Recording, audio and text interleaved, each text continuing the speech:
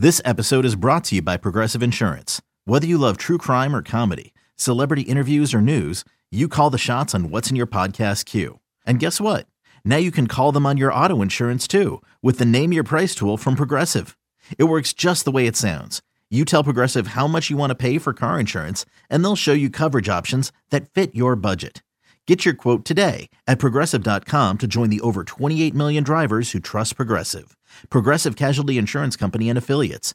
Price and coverage match limited by state law.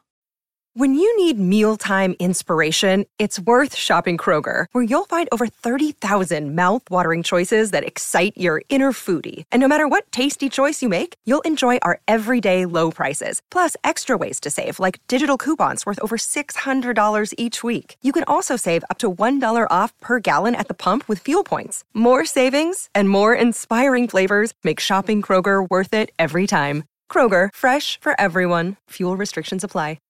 It's time to talk that talk, and we talk it like no one else. This is The Stinking Truth. Now, here's your host, Mark Schlereth.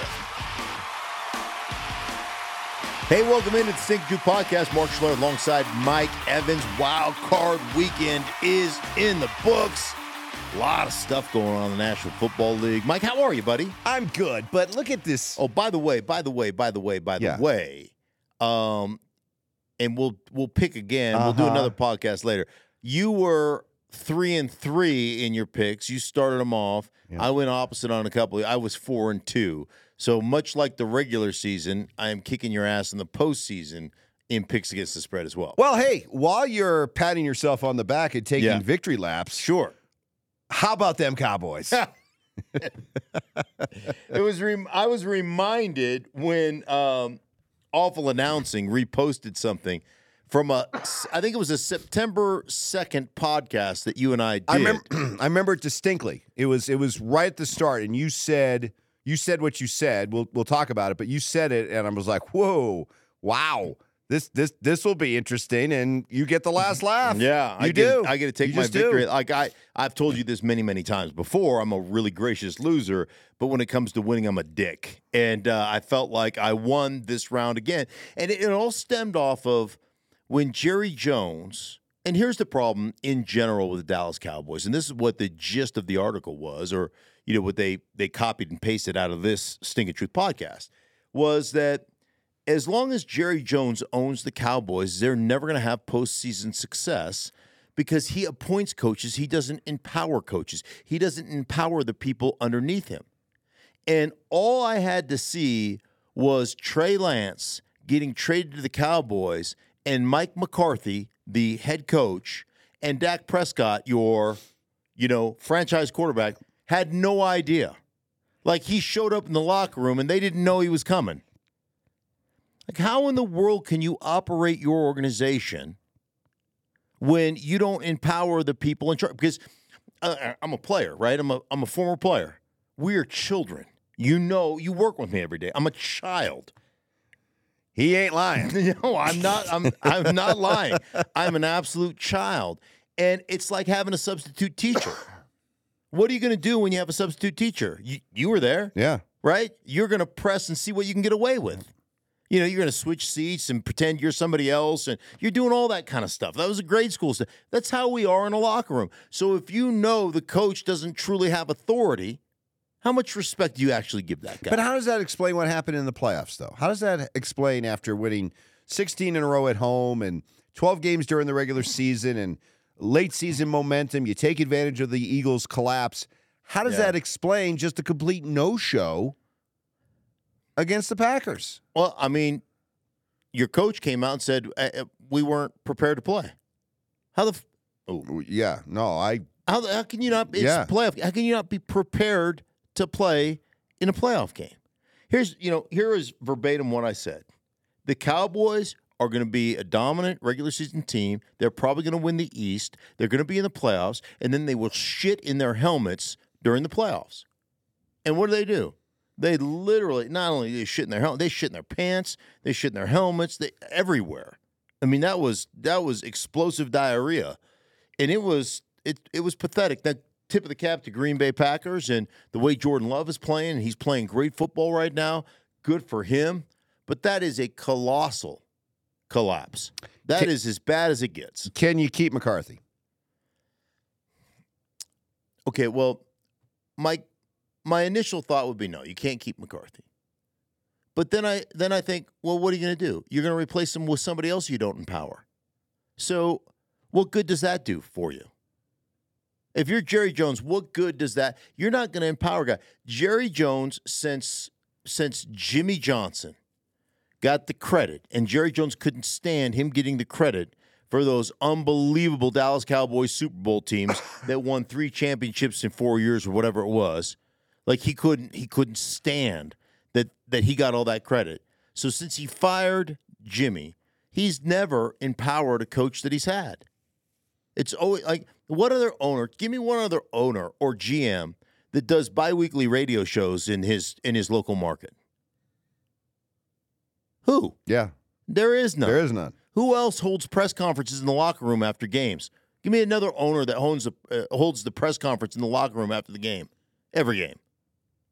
Jerry, he's the only one.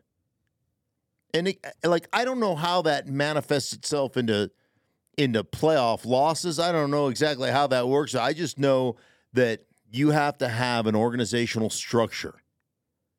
Owners own, coaches coach, players play. The owner's responsibility is to sign checks and get out of the way for the football people to do football stuff. And when you mess with that, and you throw the access of the football world off course. And that's the Dallas Cowboys in a nutshell, is what's going on with the Washington Redskins / football team / Commanders since Daniel Snyder took over that program. You can't win with those circumstances. So for all this talk about Belichick, and I mean, it was all over the place as the game was going on and the blowout was on. You were getting all kinds of Belichick stuff trending on social media. But, back to your point, do you see Jerry Jones giving up the kind of control that a Bill Belichick would demand and be able to get from somebody else? That's why whenever I hear this talk about Belichick to Dallas, I don't buy it because... Who's Belichick's mentor? Bill Parcells. How'd that work at Bill Not Parcells? Well. I mean, the story goes, and I don't know, I can't confirm if this is true or not, but the story that I've heard, and you think back to the press conference, you covered those press conferences, you were in Dallas for a while when Bill Parcells was there. How did he refer to Terrell Owens? Do you remember? No. The player. Oh yeah, well, he never used his name. Yeah. That's a Parcells, Belichick, Sean Payton thing. Yeah. Right. Well, the T.O. thing, the player, was that my understanding, and again, you'll have to confirm this on your own. You have to do your own. Yeah. I'm like, this is just the story. This was the rumor that permeated the NFL at that time, was that Bill Parcells didn't want T.O. He had no desire to have T.O. on his team. Jerry Jones wanted him. Bill Parcells said, absolutely, I don't want him. I don't want him here. So they agreed that evening that they weren't going to sign him. Next day, he shows up in the locker room because Jerry couldn't help himself. Right? Jerry saw get your popcorn ready. And now, I don't know if that's true or not, but that's the rumor that, like I said, permeated the NFL. And then from that point forward, Bill Parcells never referred to him in the press conferences. T.O., he called him the player. Go back and watch all the press conferences. And so, and again, I'm not trying to spread rumors, but that was always the thing that was out there. But you could see Jerry circumventing the authority. Like Bill Parcells, is Bill Belichick's mentor. He's not gonna go to. I can't imagine him going, yeah, I'll go to Dallas and Jerry, you can do your TV shows and you can do your radio shows. Right. You can circumvent my No, I'm not gonna do that. Yeah, Bill Belichick coaching and Jerry Jones is doing 2 radio shows a week or is holding a press conference in the lot. Yeah, Belichick would be like, get out of here. Well, Dallas at least can share the misery with Philadelphia. Mark. What the hell happened in Philadelphia? Super Bowl team, And you think, okay, maybe they'll have the Super Bowl hangover, having lost in the Super Bowl. Nope.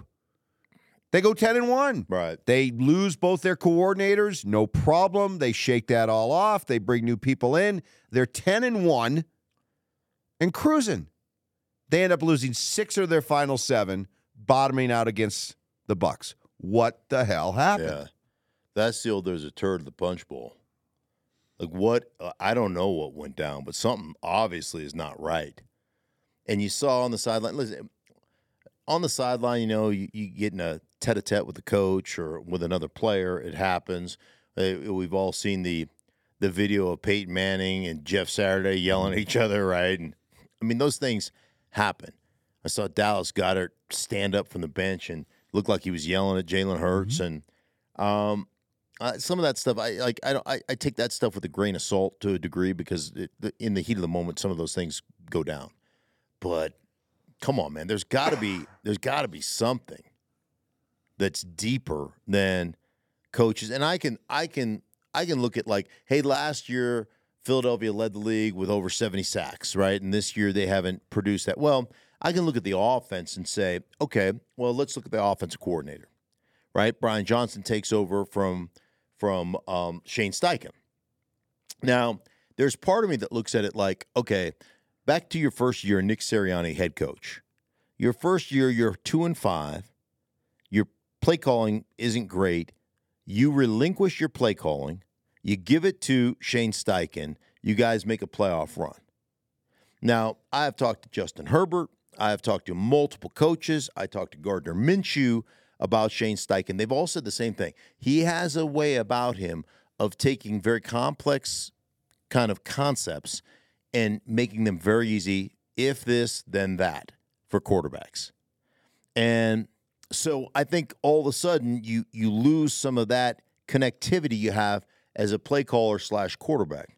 The other thing was, you look at Philadelphia a year ago, they were one of the top, if not the top team, rushing the football. They ran the football. They ran the heck out of the football with Miles Sanders and then obviously the quarterback run stuff, then the play action and the RPO action off that run game. They were exceptional at that. And I look at that wild card game they had. I mean, Swift gets 2 carries, the first 2 carries of the game. Then he doesn't touch the ball again until like 11 minutes left in the second quarter. Like, how do you guys get away from that? And it comes down to this for me. And Brian Johnson might be great. He may be a great. But there's guys who call an offense, and then there's guys who call plays. And I felt like that was part of their issue. And then the complementary nature of football, all of a sudden you're not possessing the ball. You're not running the ball down people's throats. You're not building a 10-point lead. You're always close. What happens? You eliminate opportunities for your team to do what they do best, and that's rush the passer. Because all of a sudden you're not in third down and long or second down and long all the time. Now you're in third and shorts, and they've got multiple things they can do to you out of those deals. I watched a breakdown that Dan Orlovsky did, and I love Dan's stuff. Dan's a friend. But it was a 3rd down and 2 where you're playing against Tampa. It's 3rd and 2. You know you're going to get blitz. You got press corners. You've already motioned it back out and motioned it back into the field where the linebacker went out. Levante David went in and out with the back. You know you got man-to-man press situation there, and you're getting 0, right? Todd Bowles bringing the heat. And every route combination you had was a deep route combination on 3rd and 2. Like on one side, you just run double slants. Double slants is a man-to-man beater. Or you motion somebody and you run drag flat, right? You run a pick play. You create right on the line of scrimmage. And they're running everything vertical. Like how does that even make sense? And so there are a lot of issues from a coaching staff standpoint. But my thing with Nick Sirianni would be, why did you not step in? Why did you not you made a desperation move and moving off of Sean Desai and going to Matt Patricia. Why did you not relieve Johnson of his play calling duties and you take over again? Like, there's a lot of things that stink in Philadelphia right now. And a lot of blame, a lot of fingers to be pointed. I guess in this case, it isn't always sunny in Philadelphia. It's a great call. It's a great call by you. No. Miami was very happy to get back to the sun weren't they? Ooh. Like, you tell me as a former player, because just as a fan watching, I saw a team that didn't want to be out there. Yeah. I saw a team that did not want to be out in the cold, and they literally looked like a team all afternoon, all evening long that was just looking to get back onto a warm bus. How's that happen? Yeah. In a playoff game? One of the things I always say is talent's wasted on talented people. There's an aspect of this game that is pure toughness. All balls.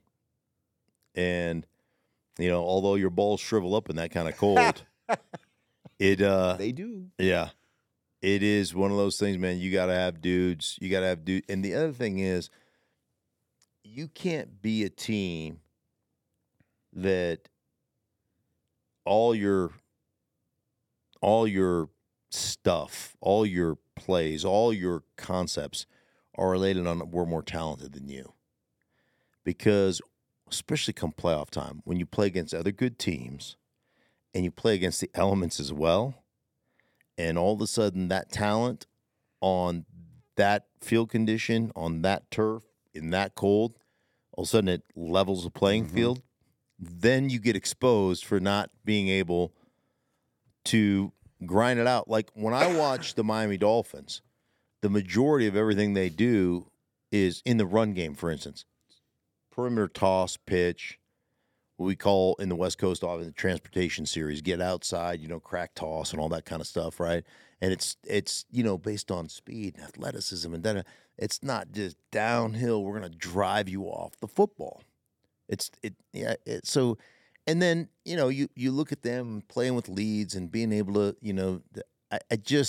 there's a toughness element to the Miami Dolphins that just doesn't exist. And sometimes I would ask you, environmentally, I get the same thing with the Chargers. Like back when they played in San Diego, I go, the problem with the San Diego, we're playing a Super Bowl there. And it's just glorious, right? January. Oh, it's beautiful. Beautiful out. San Diego? Oh. Our practices were flying around. Our practices are sharp and crisp. You get done with practice, it's 3 o'clock in the afternoon, and it's freaking gorgeous out. You go down to La Jolla, get yourself a cocktail. like when you play in New England, or you play in Denver, or you play wherever, where it's just like Seattle, or you play even in San Francisco to a degree. Like in November, things aren't going well. The coaches are up your ass, and the fans are on your ass, and everybody's calling, what's wrong with you guys? And then you get done with practice and you watch the film, you get in your car and it's freaking pissing sideways and it's cold and it's nasty and it's gray and life is just miserable. And the only way to fix it is to get a victory somehow. Just a victory, man. I got to work a little harder. Right, I just got to. And you played in San Diego or in Miami, you like walk out and you're like, hey, life is good. Let's go have a cocktail. Well, we were playing in Miami, Super Bowl in Miami. We back to back. I mean, so many Super Bowls, they all flow together. Yes. So we were playing the Super Bowl in Miami, and I will never, ever forget it. I'll never forget it. So we come back to practice. We have Tuesday night off, and Monday night we did like player whatever. Like we went out and had dinner together as an offensive line group and everything else. Then Tuesday, we had the day off or whatever. And so we show up to work on Wednesday. And one of my teammates, I think I'll just leave his name out of this, but he played on the defensive side of the ball. And he wrote on the grease board. There's a big grease board just giant grease board in the locker room in Miami. And he put up the 10 top reasons that the Miami Dolphins will never play in the Super Bowl. And they listed the 10 strip clubs that he'd been to. And he goes, there's no way you could focus on football here. Like, there's no possible way.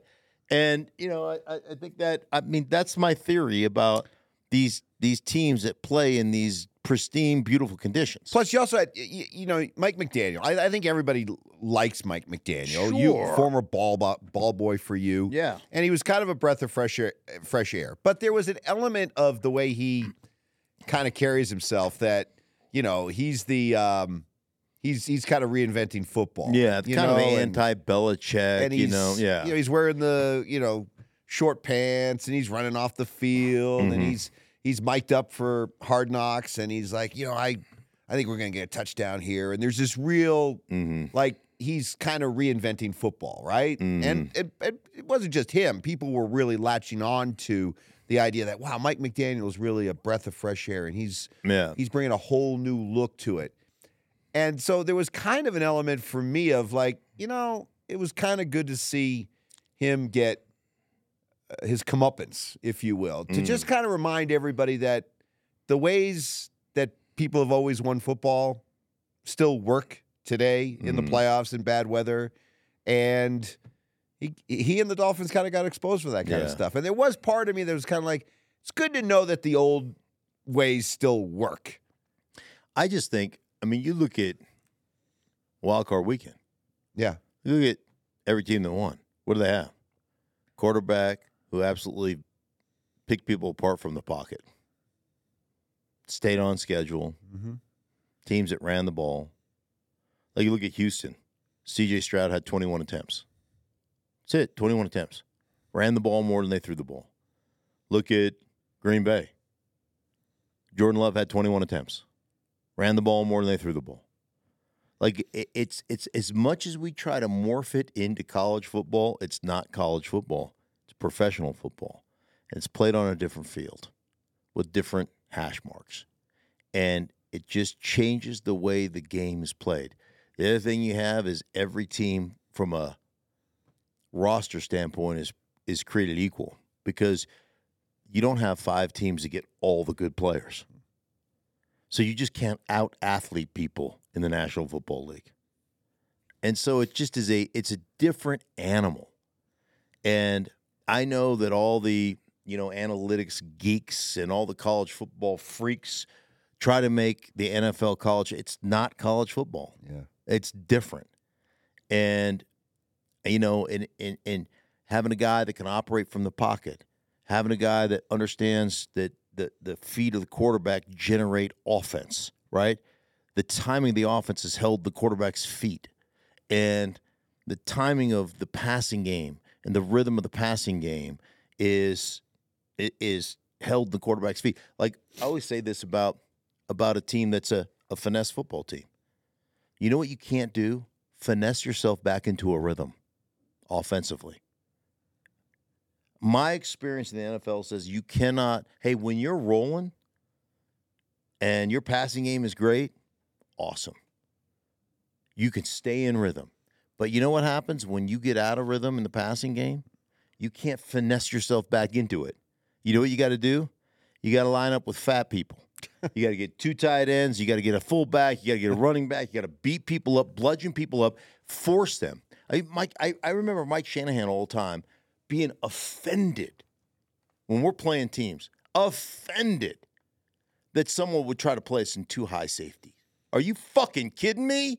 2 high safeties? We're going to run that. We're bludgeon them out of that. We'll get we'll get a single high safety up there. We'll get one-on-one on the outside, and then we'll cut them up in the passing game. But how dare you try to play me in 2 high safeties? Like today's NFL. It's the Vic Fangio effect, right? We're going to play shell, right? And we're going to, are you kidding me? We're going to beat your ass. But too many teams aren't constructed that way.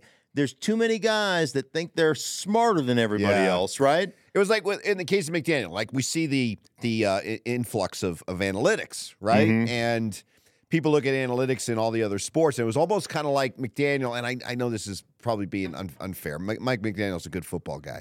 But it was almost like the analytic guy all of a sudden got to coach a football team. He got to come down from the front office where he hangs out with all the other analytic nerds. And all of a sudden he was given a whistle and a play sheet and allowed to go coach a football team. And so there was part of me that's like, I don't know if I want to see the analytic nerd succeed. He's a brilliant And football guy. Yeah, I'm generalizing, and I'm using McDaniel kind of as a stereotype, but yeah. No, he's definitely a brilliant football guy, but it just was, it just is one of those situations where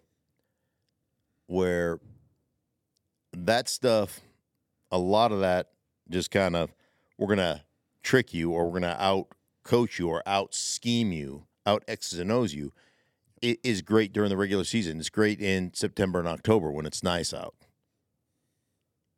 But, and this is what I love about the NFL. At the end of the day, it's who captures and wins the line of scrimmage. And that's really what it boils down to more than anything else. So the old school, new school, there's nobody more old school than Mike Tomlin. There's nobody more old wait school. A minute. 1 second, really quick. Yeah. Just to interrupt you. Speaking of that Miami-Kansas City game. Yeah. Are you going to get to Kansas City? Do you want to talk about Kansas City? Yeah, they do play this week. Okay. Yeah, so let me just say this. Like, quick thought on Kansas City? Quick thought. One is, how in the hell do you not stop a game when your quarterback's got a gaping chasm in his helmet and the helmet's broken and clearly cracked if you're all about player safety? Like, if a guy gets dinged, we send him off the field to the independent neurologist to check him out, right? To make sure that he's good to go before he's allowed to check back in the game. How in the world, what did Patrick Mahomes with that broken helmet play another 3 plays before they, with the helmet, how's the official saying, no, dude, sorry, you got to go get a new helmet? Like, how does that even happen? Meanwhile, they're stopping the game. He's checking out one helmet, checking on another one. Right. You're not supposed to be allowed to do that. Yeah, you got to come off the field, put the backup quarterback in, the game goes on. But I broke a helmet in Green Bay, freezing cold ass game, freezing ass cold. And now it wasn't the helmet, it wasn't the plastic part, it was a face mask that snapped. So it was just dingling around, right? So I take it off between plays, I chuck it to the sideline, and another guy chucks me his helmet. It was Ralph Tam. Grabbed your jaw. It was like a bobblehead helmet, right? It was way too big. First, and the other thing about playing in that kind of cold, right? He's standing on the sideline with that thing. So it's like putting on an ice tray out of your freezer, like clunk. I mean, it was miserable. Played the rest of the series, however many plays. That was 3 or 4 plays before, we ended up punting. We were getting our ass kicked. And while they were fixing my helmet on the sideline.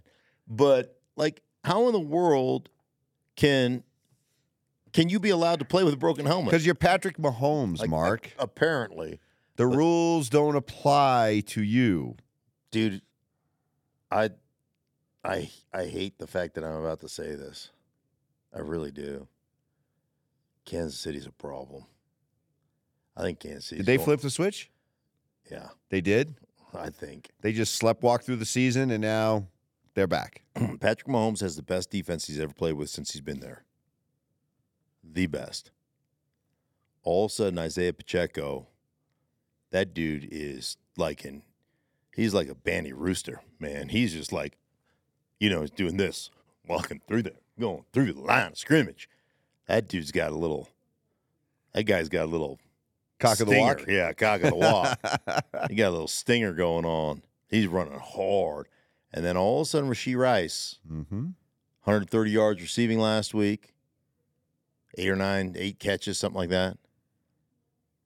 Travis Kelce had 71 yards receiving, 7 catches maybe. 7 catches, 71 yards, and dropped like 3 balls. Dude, they feel like they flipped the switch. And they've got... But hold on, let me interrupt because I know what you're saying, but do you realize this week's game at Buffalo is the first time Patrick Mahomes has ever played a true road game. Right. Not Super Bowls. Super Bowls are neutral sites. Right. Yeah, he's been at home every time. Yeah. So he lost one AFC championship to New England on the offsides penalty. Yep. Brady gets intercepted and I can't remember who was lined up offsides. Poe. Was it Poe? No. Chris Jones? No, he wasn't there. Chris Jones wasn't there at the time. It wasn't Tom Ali. It was Dee Ford. Dee Ford, that's right. Dee Ford. Good call. Yep. Dee Ford was offside. Yep. And then he lost in an AFC championship to Joe Burrow. But he's played every game at home. Yeah. I mean, it's remarkable. But you think I think Buffalo's been. This is their moment. This is Buffalo's moment. They're at home. They're in front of the Mafia. They got momentum. They had a bunch of injuries on the defensive side. They did, but they got Mahomes now coming to their place. I don't know. Yeah. Well, we'll talk about that later. Right. Later on in the week. You could pick against me again. Mm-hmm. Okay? I picked first this time. Okay, fine. All right, we'll get into the Bills. But one thing that came out of the Bills game that I'm curious, Josh Allen did the fake slide and kept running. He did. He kind of, and then he popped back. He didn't go all the way down, but he kind of stopped. You saw the defensive players. They were anticipating. Mm-hmm. So is this something the league has to do? We see Mahomes do this a lot of times. Mahomes will run along towards the sideline. Act like everybody backs off because they know they can't touch him, and then he'll end up, scooting another 3 or 4 yards. Yeah.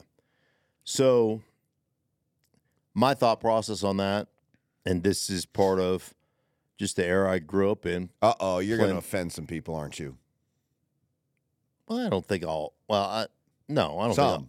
Think some, yeah, just the snowflakes. But okay.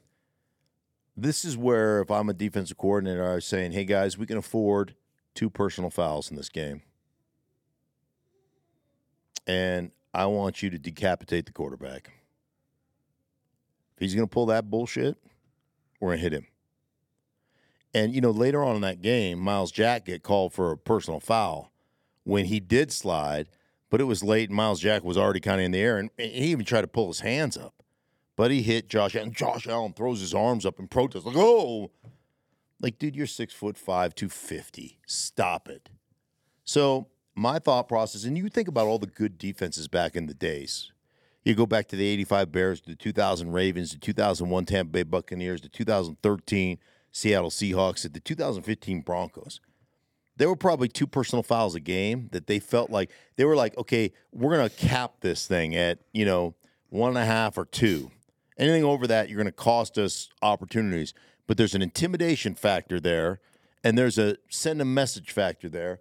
And if I'm Kansas City, I'm saying if Josh Allen takes off and runs, and if it's anywhere close, absolutely lambaste his ass. We'll take the 15-yarder. And conversely with Mahomes along the sideline. Absolutely. If you're the Bills, same thing. Yeah. Absolutely. And I think that's one of those situations where quarterbacks are taking advantage of the protection, and that's garbage. So make them play football. This is why quarterbacks should not be allowed to win the MVP. They don't play football. They play quarterback, and I don't like it. Gee, I can't tell. So jeez. A little frontier justice is due. Well, you should. If you want to play that little game, yeah. You're going to play that little game, well, we get to play too. And, think about it, how hard it is as a defensive player to be in the right situation. It's like, to try to parse everything. Am I too high? Am I too low? Am I, it's just not, it's not a good thing. And I even watched the game that Chris Collinsworth called where I can't remember who got hit in the knee on a Higbee, yeah, and he tore his ACL, right? Yep. It's like you ask any player, man, they would much rather DBs go chest high than at the knees. Yep. And so, I know we got all, freaked out about head trauma, which I think there's a lot of. I'm going to be careful. It's important, but I think there's a lot of things that haven't been actually looked at. I'm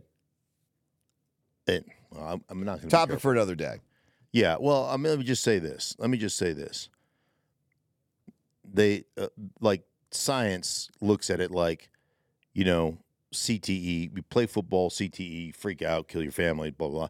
They don't look at what role does depression play in this? Like, you leave and you no longer can play, and that's all you've done your whole life. Like, is there a moment of, I don't know what I'm going to do with the rest of my life? Is there a moment of, of that? How do drugs and alcohol affect brain health and all that kind of, all these different, how does being addicted to opiates where painkillers were a big thing in my day. In my day, they'd walk down the plane and hand you painkillers. When I first got in the league. Yeah. Like M&Ms. Yeah. How many do you need? Yeah. 2, 3. Wash it down with a beer. There you go. I mean, that's just the way it was. And I'm not trying to condemn anybody but like all that stuff needs to be looked at, not just, oh, you got hit in the head, now now you've got CT. I think like a lot of things, it can be circumvented. Like I just don't think all that research is honest research. I really don't. We were talking about the Steelers. Man, Mike Tomlin, 3 playoff wins in his last 10 years. Yeah. So, yeah, he's got the streak. He hasn't finished below 500, anything like that. But we're seeing a lot of, like, slightly above average football from Pittsburgh, but nothing great. Right. And so I guess the question is this a franchise that needs a reboot? Starting at the top. Mike Tomlin's their third coach since 1969. There's beauty and stability. And listen, his like Ben Roethlisberger. When does stability become stale? Yeah. Okay. Well, Ben Roethlisberger in his last 3 or 4 years was not the Ben Roethlisberger that, he was a bit beat up too. There were some other factors in there, the Antonio Brown thing and all that kind of stuff. But I don't know. I mean, is Kenny Pickett the answer? Is Duck Hodges the answer? Or is like who else has played quarter? Mason Rudolph the answer? Mitch Trubisky. Yeah.